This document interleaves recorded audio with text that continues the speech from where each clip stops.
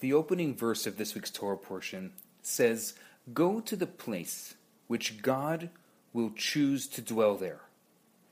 This is referring to the temple. It's interesting that the Torah does not directly mention Jerusalem by name, but in the literal sense, that is what it's referring to, the place God chose above all other places. However, there is another explanation, which gives this sentence a novel twist. The Baal Shem Tov reads this verse in a way that is particularly relevant to all of us at the start of a new year. He explains, go to the place is not only about Jerusalem, and it's not only about the temple. It's a current message about any place on this planet where a Jew goes. That is the place where God chooses to dwell. The words "in the place" mean any place, wherever you make a space for God. So one Saturday night, Jack finds Joe on all fours searching on the floor under the street lamp, about half a block from the synagogue. "Did you lose something?" Jack asks. "Yeah, my watch," Joe replies. "Where did you lose it?" Over by the synagogue." Jack is astounded. He looks at Joe in amazement and says, "So why are you looking here for it? The synagogue is close to 2 blocks away." Joe looks up and says, "Yeah, but the light is better here." This may be a joke, but it happens more often than we realize. We often have the same mentality. As we approach Rosh Hashanah, we reflect upon Teshuvah, return to God from all our misdeeds. And the verse on the topic says, "And you will seek God from there and find him." In fact, we read about Yishmael on Rosh Hashanah in the Torah reading. He says God heard the cry of the youth where he was at. The search for God begins right here, wherever you are right now. Don't get distracted by whatever state you're at.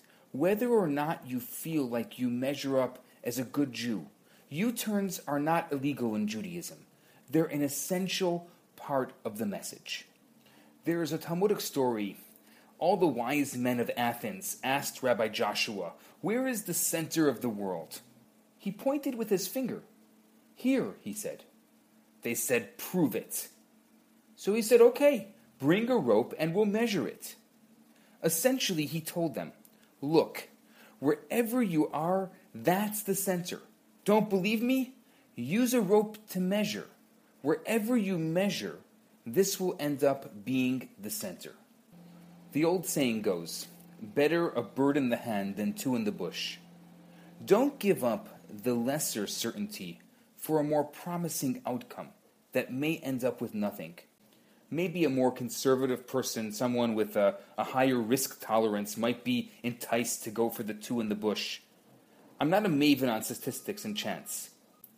I don't bet on odds, although Chabad rabbis are entrepreneurs and we do take big risks doing what we do. We're not financial investors. So I'm not saying this as financial advice or career-wise. Everyone's risk tolerance is different. But financial choices aside, 1 mitzvah in hand is better than 2 in the bush. A lot of people think, "I'd like to do more Jewish things when I get married, or when we have children, or when I'm back home, or when I go to Israel." Those sentiments are all wonderful, but those are mitzvahs in the bush. The Medrash says, when a mitzvah comes to hand, yes, that's the expression, do not wait. When a mitzvah comes to hand, do not wait. Strike while the iron is hot, even if it's a small mitzvah, and it can be done bigger and better someplace else. Don't push it off. Do it now. The Baal Shem Tov taught us, the place God will choose is the place you are right now. This is the time. This is the moment. This is the month of Elul. Seize the opportunity when the king is in the field, when you can go and greet God, and you don't have to go to the palace. You don't have to go through any guards or have to fight for an audience, so to speak. God is close to us. God is near us in our heart. All we have to do is reach out and do that mitzvah. I'm Rabbi Yisrael Bernath. Shabbat Shalom. Hi, Rabbi Bernath here. I have some great news for you. My popular 4-week course, Kabbalah for Everyone, is available right now for free for the next 50 people who download it. All you have to do is go to www.theloverabbi.com, scroll to the bottom of the page, and you're going to see the download button right there. In this course, I talk about the Kabbalistic secrets to relationships, to wealth, to happiness, and balance. This special offer has been dedicated in loving memory of Ellie Dorfman. I look forward to hearing from you and hope you enjoy the course. Now on to today's episode.